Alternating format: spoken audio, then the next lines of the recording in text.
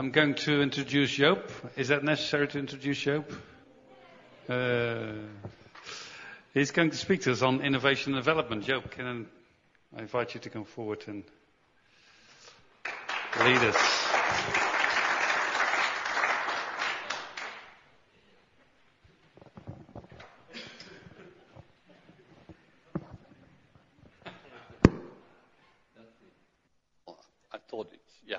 I hope you can bear with me for a moment till I think we drink tea at 4, or coffee if you please. So if you have some time to stay connected would be very helpful. I'll do my best. I have a slight problem with this. As I heard Mike talking this morning, I heard him say some of the things I was going to say, but that's better even then, because I've less time now left. So that's guidance. That's what you heard already. The thing is, originally, Goff Hope was meant to do this talk, and he was supposed to talk on team, but Goff couldn't make it to come here, and then Mike asked me if I could share something, but not Goff's talk. That's basically what you said. And share something of the challenges and the opportunities related to the mainland as well. So I was thinking of that, and I ended up with Abram, but as you see, Mike already talked about Abram. And I ended up with a story from Acts 11, which I want to read to you. But still, I secretly looked into a paper that Goff gave me about his talk, and which I found very helpful. Goff, I think, is a jazz lover. Is this right?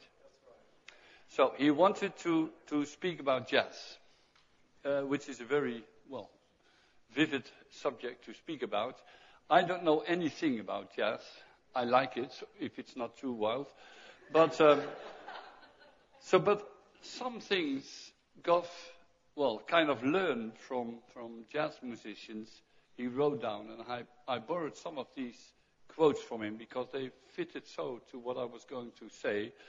I will read them somewhere during what I'm going to say to you. And another thing that struck me was the new website. I hope you've all visited our new website. I came across the list of churches. And I don't know whether you've noticed the change in the list of churches. It's been a while ago since I read the list. But I thought I saw some 70 churches or something like that, churches, church plants and so on. And I saw the new list, and I counted 51 or 52. Maybe if you haven't reached the list yet, they're still on the way. And I thought, this is less than what we had. I mean, if you have 70 and then turn into 50, this is not what we are aiming at. We are aiming at 50 turning into 70. But then when I looked more, there is something wrong with this. Yeah. When I looked more closely to the list, I thought this is good. What we did, I didn't do anything, but what someone did with the list, maybe it's Morris or someone else, but what someone did with the list, going through the list and making it real to what really is happening. So I saw in the former days, I saw the name, the place called Lake on the list. We had Rob here mentioning something about Lake, and now he's got so frightened he left, I see. And it's not anymore there. And so there were a few other names. I think, hey, they're left. We had something like Assen standing on the list, if you know where Assen is. And Assen is not even there, not on the list, but not in reality as well. Well, of course the city is, but I hope at least it's still there. So, and that made me think. And so I came up with two of Goff's subjects: improvisation, innovation, and development, things like that. And I wanted to say something about it. Still, I want to read something from Genesis. It's very familiar to you all, but I do want to read it just to help us. Genesis 12. Now the Lord said to Abram, go from your country and your kindred and your father's house to the land that I will show you, and I will make of you a great nation, and I will bless you and make your name great, so that you will be a blessing. I will bless those who bless you, and him who dishonors you I will curse. And in you all the families of the earth shall be blessed. So Abram went as the Lord had told him, and Lot went with him. Abram was 75 years old when he departed from Haran. The last thing is, especially for me, it's encouraging to read that Abram was 75 years old when he left. I'm not at least that far. Genesis 15. After these things, that's the meeting with Melchizedek and so on, the word of the Lord came to Abram in a vision. Fear not, Abram, I'm your shield, your reward shall be very great. But Abram said, O Lord God, what will you give me? For I continue childless, and the heir of my house is Eliezer of Damascus. And Abram said, behold, you have given me no offspring, and a member of my household will be my heir. And behold, the word of the Lord came to him, this man shall not be your heir, your very own son shall be your heir. And he brought him outside and said, look toward heaven and number the stars. If you are able to number them, then he said to him, so shall your offspring be. And he believed the Lord, and he counted it to him as righteousness. And then it's summed up in Hebrews. And just make a quite survey through the Bible. This is always good to do. Hebrews 11. It's summed up here actually. By verse 8, by faith Abram obeyed when he was called to go out a place that he was to receive as an inheritance. And he went out not knowing where he was going. By faith he went to live in the land of promise, as in a foreign land, living in tents with Isaac and Jacob, heirs with him of the same promise. For he was looking toward the city that has foundations, whose designer and builder is God. So in a moment I will read a small story from the book of Acts. But first of all, my attention was drawn to Abram. As it is said, Abram left without knowing where he would go. We all know this, but we don't always work at that. This morning we made some jokes about control, being in control, and being flexible, you can remember. And the kind of notion was, well, are we Dutch really flexible? Don't we have the thing of being in control and taking care of everything and see to it that it will be good? We Dutch say that from the Germans, of course, and the Germans will say that from the Russians and so on.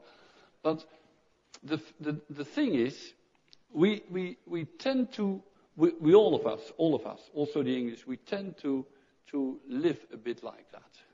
I mean, we face the consequences of things, we work out a strategy on things, what we do, and then we act upon that. Abram didn't do any of it. Abram did only one thing. God said, go, and he went. And Hebrews is very clear. He did not know where he would go. The only thing he knew was the direction, I think. Otherwise he would have ended up in Africa somewhere. So he ended up in Canaan, in the land of Canaan. And it was until he was there that God said to him, this is the land that I will give to you. So this struck me, because in Groningen, I think in many more churches, we're trying to divine our journey. What are we doing? Where are we going? What is the end of what we are doing? What do we try to reach? We even had a discussion in our team, does it matter whether you call something a church plant or a multi-site? Well, there are other things to discuss, but this was one of it. And we had some difference in positions. I thought, it doesn't matter at all. We'll see what it is when it's there. That's my position. And I think that would be the same answer Abram would have given. When someone asked him, where do you go? He would give the illuminate answer, I don't know. That's reality. You don't know? No. Is there a house for you? I don't know. Is there a grave for you to be buried? I don't know. In fact, there was no grave. He had to buy it. Is there anything you can work? I don't know. Well, then why are you going? That would be the proper question. God said so.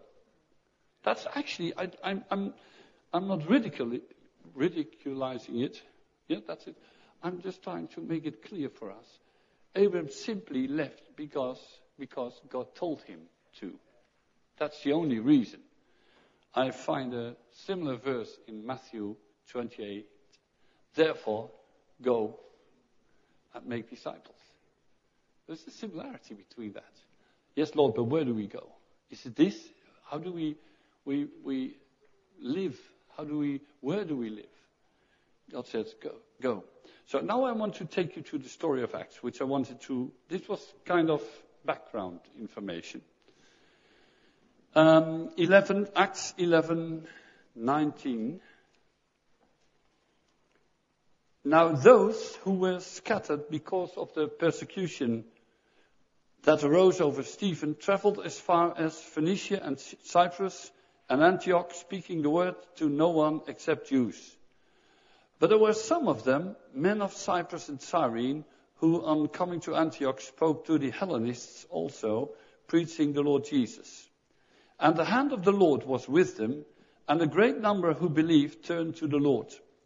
The report of this came to the ears of the church in Jerusalem, and they sent Barnabas to Antioch. When he came and saw the grace of God, he was glad, and he exhorted them all to remain faithful to the Lord with steadfast purpose, for he was a good man, full of the Holy Spirit and of faith. And a great many people were added to the Lord. So Barnabas went to Tarsus to look for Saul, and when he had found him, he brought him to Antioch. For a whole year they met with the church and taught a great many people, and in Antioch the disciples were first called Christians. So Acts 11 is actually an example of a church planting. However, a non-deliberate church plant. I don't think anyone can say that these disciples left with the assignment to plant a church in Antioch. The reason they left is in the Bible. They left because of the persecution. So you could say they fled. They fled from home, they fled from their land, and they fled somewhere, wherever. And in the end they ended up in Antioch. And on the way, going from Jerusalem or wherever to Antioch, they did one simple thing. They communicated the gospel of Jesus. And even on the road from Jerusalem to Antioch, they developed their strategy and even their theology, to be honest. Because it says they only spoke to the Jews. This is what they were used to do, because actually in the very first beginning of the first church, I think they thought the Messiah had come for the Jews. They did not fully understand the text from Isaiah 49. It is too small a thing for me. I've sent you to the ends of the earth. So God needed a miracle at the balcony of Peter's house to have Peter going to the pagan's house of Cornelius. Otherwise he would never have gone. I mean, this was so distant from what they knew, from what they were, from what they believed. They would not have thought of going to the Gentiles. So Peter was the first one. He even had, you can read in the Bible, he even had to defend himself. Going into the house of a pagan, he had to defend him. So, and then this somehow on the road, these Christians picked it up. We don't know where or when. They started off talking to the Jews, and then some bold men, I could say, bold men from Cyprus, maybe not even Jews, we don't know, probably Jews from Cyprus. Some bold men talked to the Greek and discovered God was with them. Because the Greek, they listened. And God added a multitude. And when he added a multitude, and suddenly they faced themselves with a problem. They had a lot of people. What do you do with a lot of people? So, and then when the Jerusalem church heard about things going on, they sent out someone to organize it. Let's put it this way. This someone was Barnabas. Barnabas, looking at the thing, thought, I need Paul. So he went and took Paul with him, and they came and they taught the church, and they developed everything, and God added daily. And in the end, you could say it was a church. And Acts confirms it by saying, from that moment on, they were called Christians. So they were determined, if you please. It was not just a bunch of people being weird of going anywhere. They were a church. They were the people of God. They were called Christians. What this story teaches me is that, and that's the same for the story of Abram. We know the beginning, but we don't know the end. We know where to start, but we don't know where to come. And, I think officially we underline that. But my problem is, deep inside my heart, do I feel comfortable with that? Do I feel comfortable with going out? We often quote Mike. We do quote you when we don't know what to say. So then we do. That's why he's here for, isn't it? So we do quote Mike, and then we say, as Mike always says, I don't have a clue. This is true, isn't it? That's what he always says. And actually, this is a very biblical answer. That's one of the best answers you can give. When Abram was asked the question, where do you go? He would have quoted Mike and said, I don't have a clue. And when the first Christians on the road somewhere were asked, where are you going? We don't have a clue. But we're fleeing from where we are. But God knew. So God sent them back. One other thing that was very much striking me, and I did not ask the person involved to quote him, but I don't think he will be very much upset if I do so. And if he is upset, then I'll let you know. The other day, I'm not very good at this, as you may know. So I'm just trying to do it all over again. We received a kind of a thing from Adam Bradley. Adam is one of our team. And Adam has kind of family living in Norway, I think.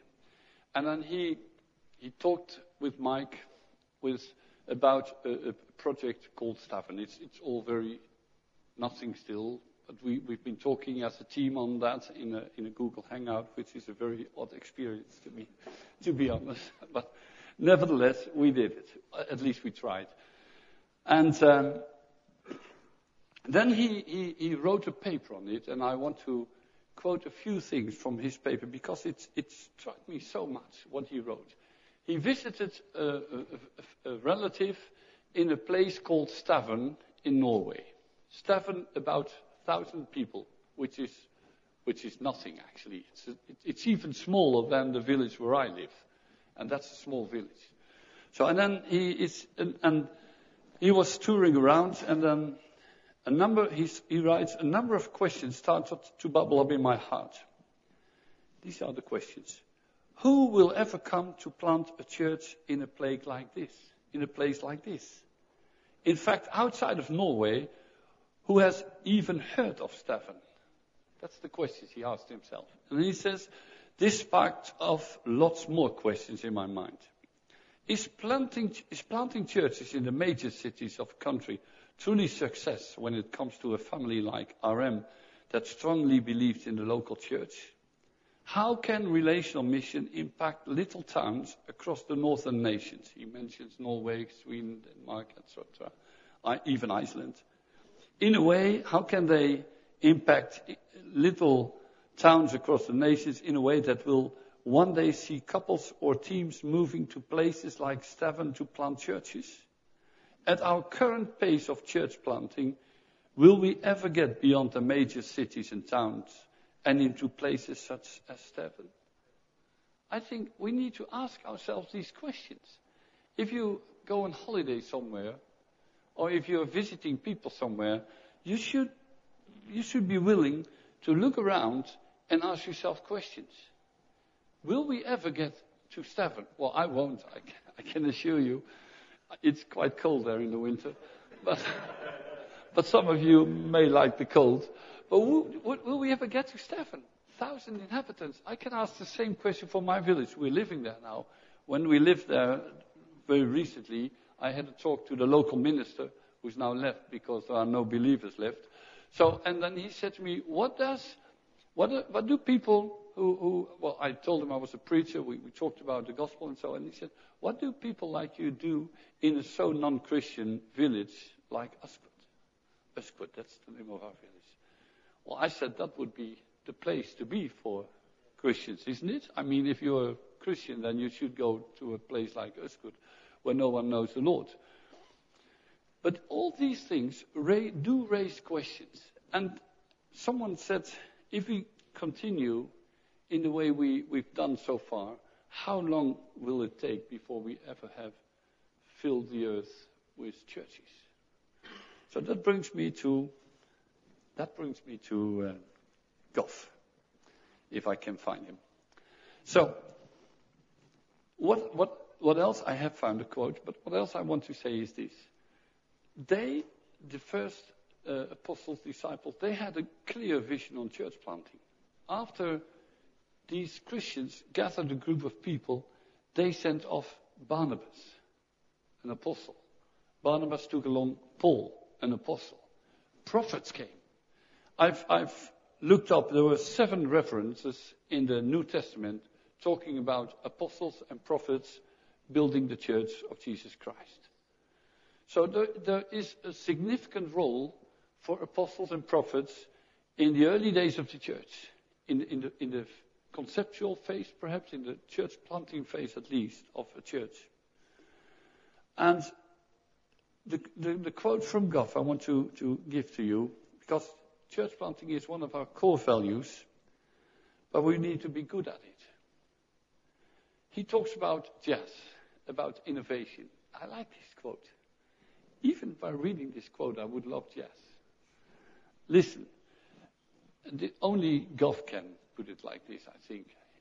Maybe he borrowed it, but there's a freshness, a certain quality, which can only be obtained by improvisation.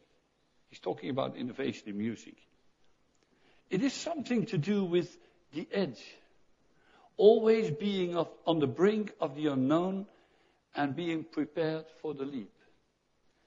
We all know from jazz, the how do you say that, the jazz sessions, they come together, a group of musicians, jazz musicians, and they kind of unprepared start taking off, and it's getting more and more exciting. That's what I know from jazz. And that's actually, I read the quote again. There is a freshness. Think of church planting. There is a freshness, a certain quality, which can only be obtained by improvisation. It is something to do with the edge. Always being on the brink of the unknown and being prepared for the leap. This sounds much more fun than saying, okay, what are our bullet points? What's the first step? This, and when this is in place, then that, and so on. This is much less fun, isn't it? The simple thing of trying to look for the edge. How far can we reach? What can we do? What do we need? Where will we go? What will he do? What will she do? That's what he is describing here. That makes the teamwork, that's why it's about team, that makes the teamwork of playing jazz, I think, beautiful. As much as this is true for jazz, I think this is true for the commission Jesus gave us to plant churches. We need to look for the edge. We should never forget the name New Frontiers, for instance. I mean, we are relational mission, but still, as Mike this morning explained, we are family. So I thought to myself that the large family is New Frontiers. Like I've got cousins and uncles and faraway uncles and so on, and aunts. That's my family, but my core family are the people with the name Bakker. So relational mission is the core family, but the broader family is New Frontiers. And New Frontiers has something to do with finding the edges, at the brink of something, pushing through the edges. This has to do with church plant. So, and then interestingly, we all know that New Testament never talks about church planting. The word does not exist in the New Testament, the word church planting. The word planting exists, Paul says, I planted, Apollos watered, and God gave the growth. And in the Old Testament, we read about planting and building. It's something together. There's a togetherness in it, planting and building. I come again with a quote from Adam. I hope you still understand what I'm saying, because it's a bit late already. But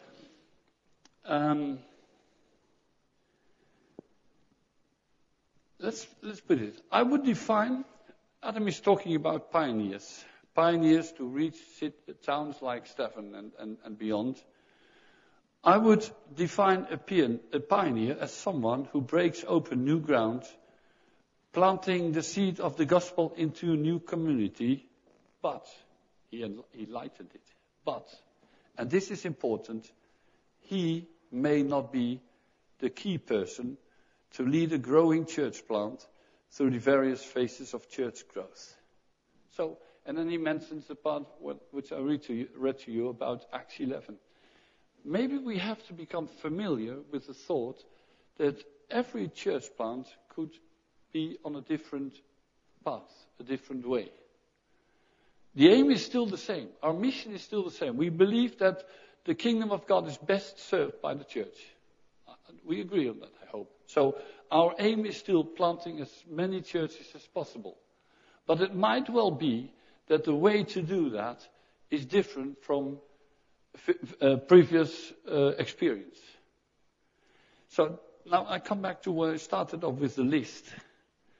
I was kind of pleased with the fact that we diminished the list from 70 to 52 or 3 or something like that, because it equals reality. Let's be honest, we had to close down some church plants. We know that.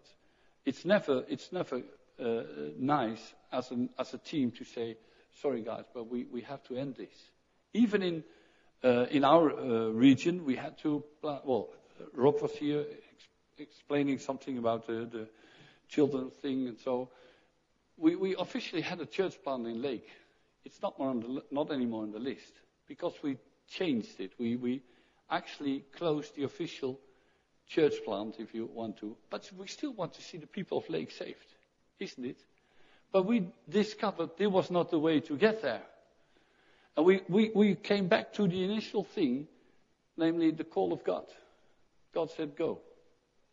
And he did not say, have a meeting, or do this, or do that. He simply said, go. And then we tried to find our way in doing so. So, the only thing we find now is that I think it is fair to say that we've sometimes, at least I did it, we sometimes focused at the end result instead of the beginning. So if you buy a ticket on the train, you don't say, give me any ticket. I don't mind. Which ticket do you want? I don't know. Give me any ticket. You don't do that.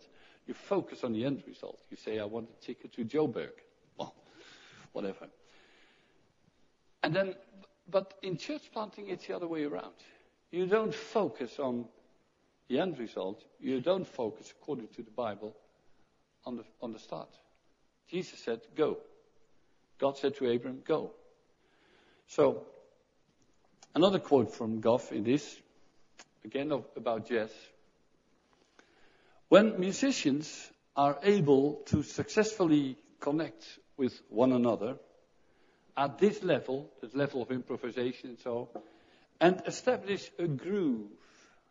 I did look up the word in the dictionary. I feel like what he's meaning here with groove, but I know what it is in Dutch. And establish a groove, they often find, that's the groove. They often find themselves able, listen carefully, they often find themselves able to perform beyond their capacity.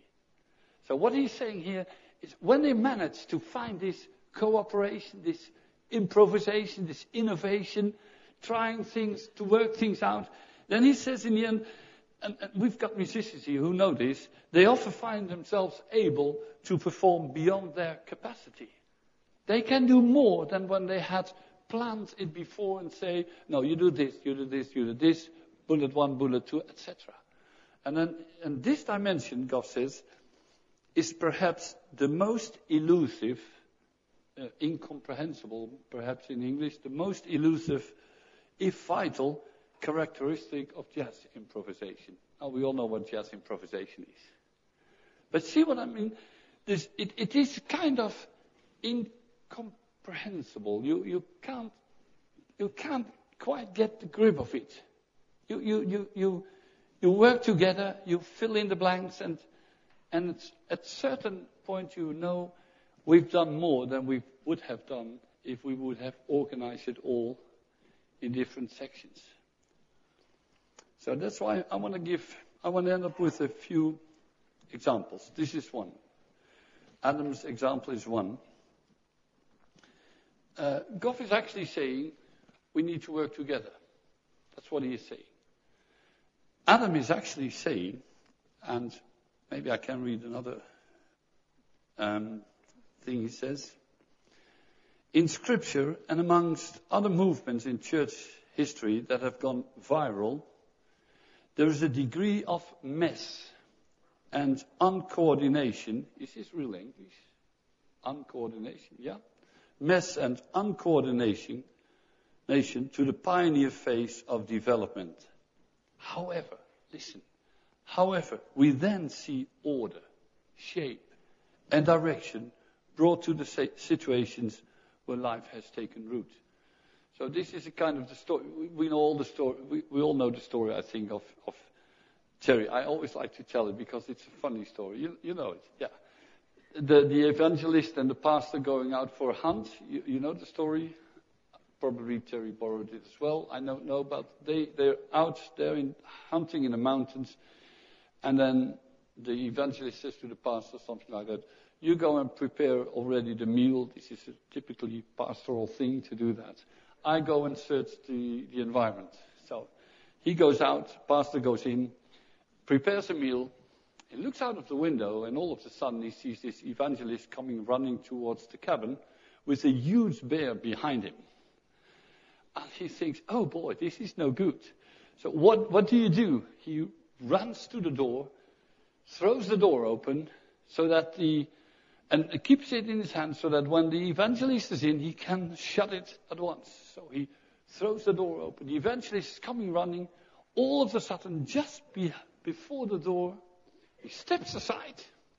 The bear runs in. He says, take care of him, I get another one. I think this is such a funny story. But this is actually what's happening here. What Adam is saying, you need people who stir up the thing, who make a bit of a mess, who proclaim the gospel, who make people jealous of the gospel and envy for the gospel. And then when you've got them all together, then you need someone to sort this out. This is what happens in Acts 11. I'm not speaking math here. I'm just simply directing the word. So they gathered the people. God added. God blessed them with people. And then the Jerusalem church said, we have to sort out this mess. And they sent Barnabas and Paul, and in the end they had a church. And Adam is actually advocating for this way of working together. But that needs to be teamwork. So then in the end he says, maybe we should not always think of sending a church planter somewhere. Maybe we should think of sending someone who can preach the gospel. And at some stage we need people to organize this. Now, I come back to Groningen. This is the last thing. Because when we had this discussion about is something a church plant or a multi-site or whatever you would name it, I personally thought, I don't mind, to be honest, as long as people hear the gospel and are shaped into a family as a church.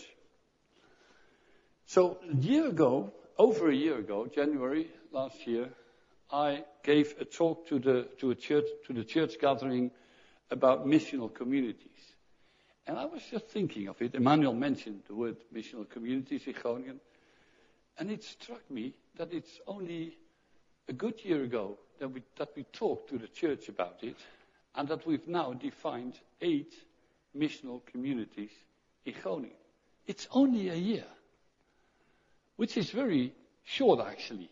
I mean, a year ago, people sitting and thinking, what is he saying? What is a missional community? What do you mean by that? I'm trying to explain that and to expound it. And a year later, everyone, well, it's like Mike says this morning, not everyone, of course, some people were thinking of shopping and so on, but most of the church know what a missional community is, and almost half of the church is part of a missional community. What I said then is, I gave a definition of missional community. Missional community is a family of missionary servants. It's from a book. I forgot the author. It's a family of missionary servants who make disciples who make disciples. This is true. This is a missional community. Then the author goes on and he explains it a bit more. And then he says, first of all, it's a family. Because a missional community is a group of believers who live and experience life together like a family. See, this is the cruise ship from Penny's prophecy.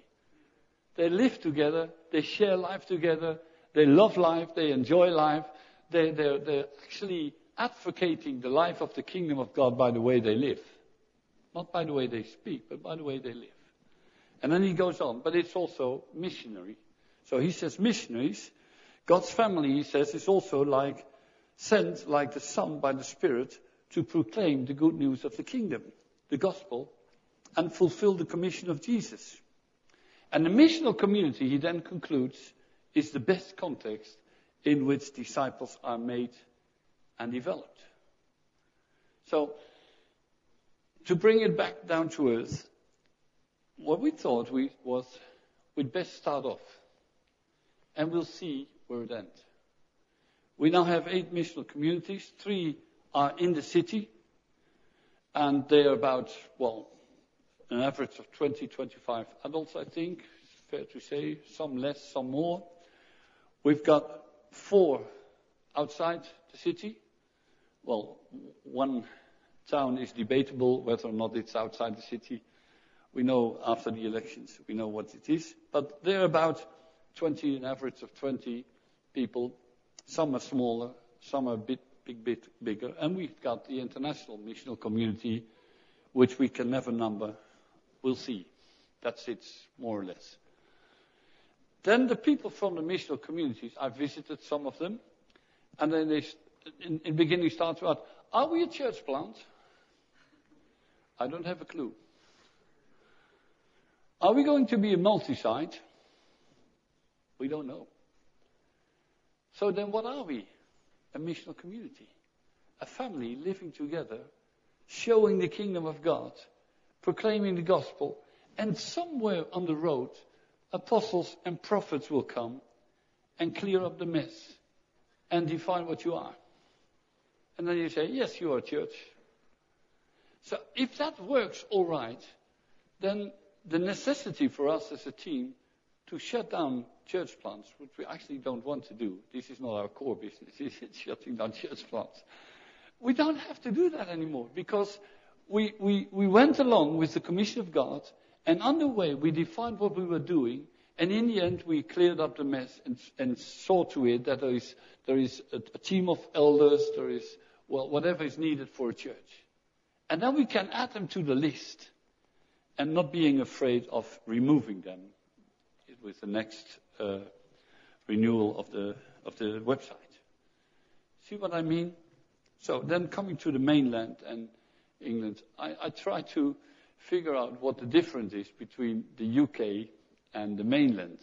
I can tell you one big difference, a very big difference. I remember a prophecy, a vision I think, a prophetic vision. I don't know where and when it was somewhere in the UK. A prophetic vision of flaming arrows being launched, shot off to the continent of Europe, mainland Europe.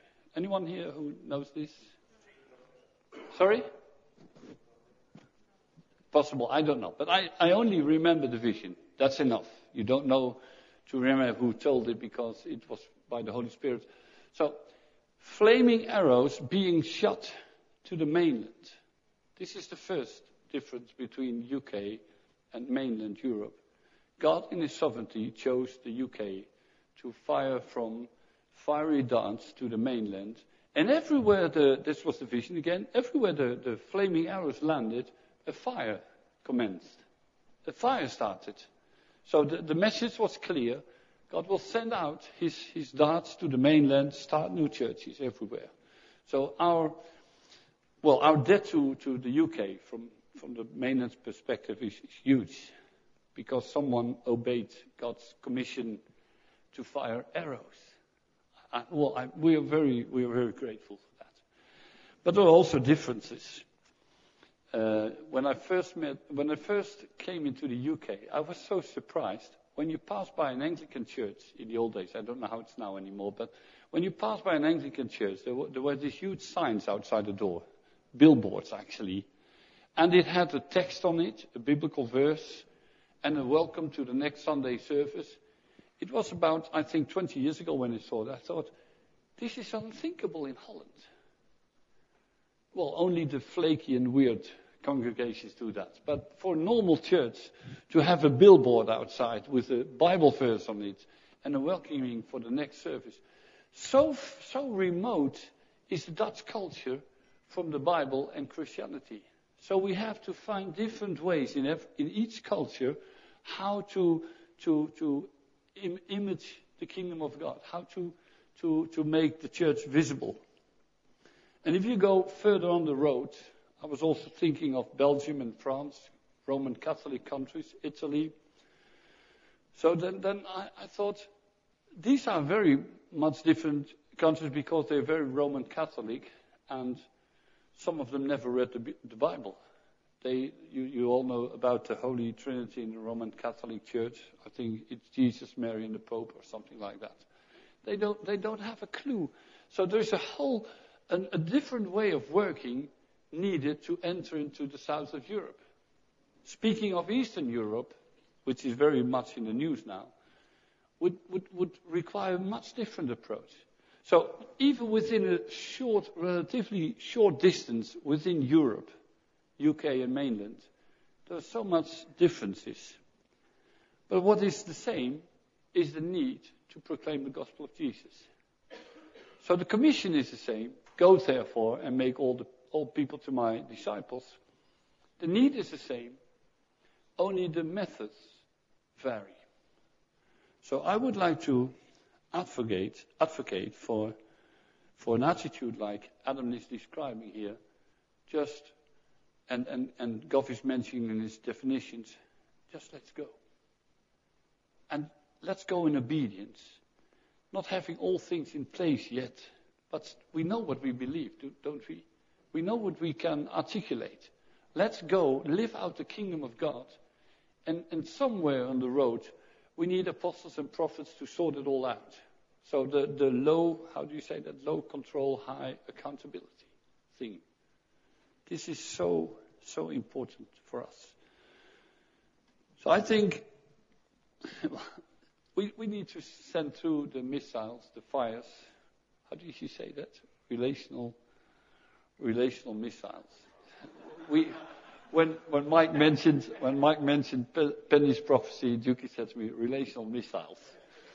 This is actually the image that she gave. A warship and a cruise ship together, you get relational missiles. So let's produce relational missiles, and then at some point of time have them turned into a church. Amen? Can I pray into that? A few of us can. We have 7 minutes left to 4 o'clock.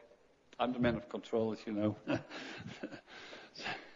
So, and when the Holy Spirit says it's 8 minutes, all right as well. So can we stand?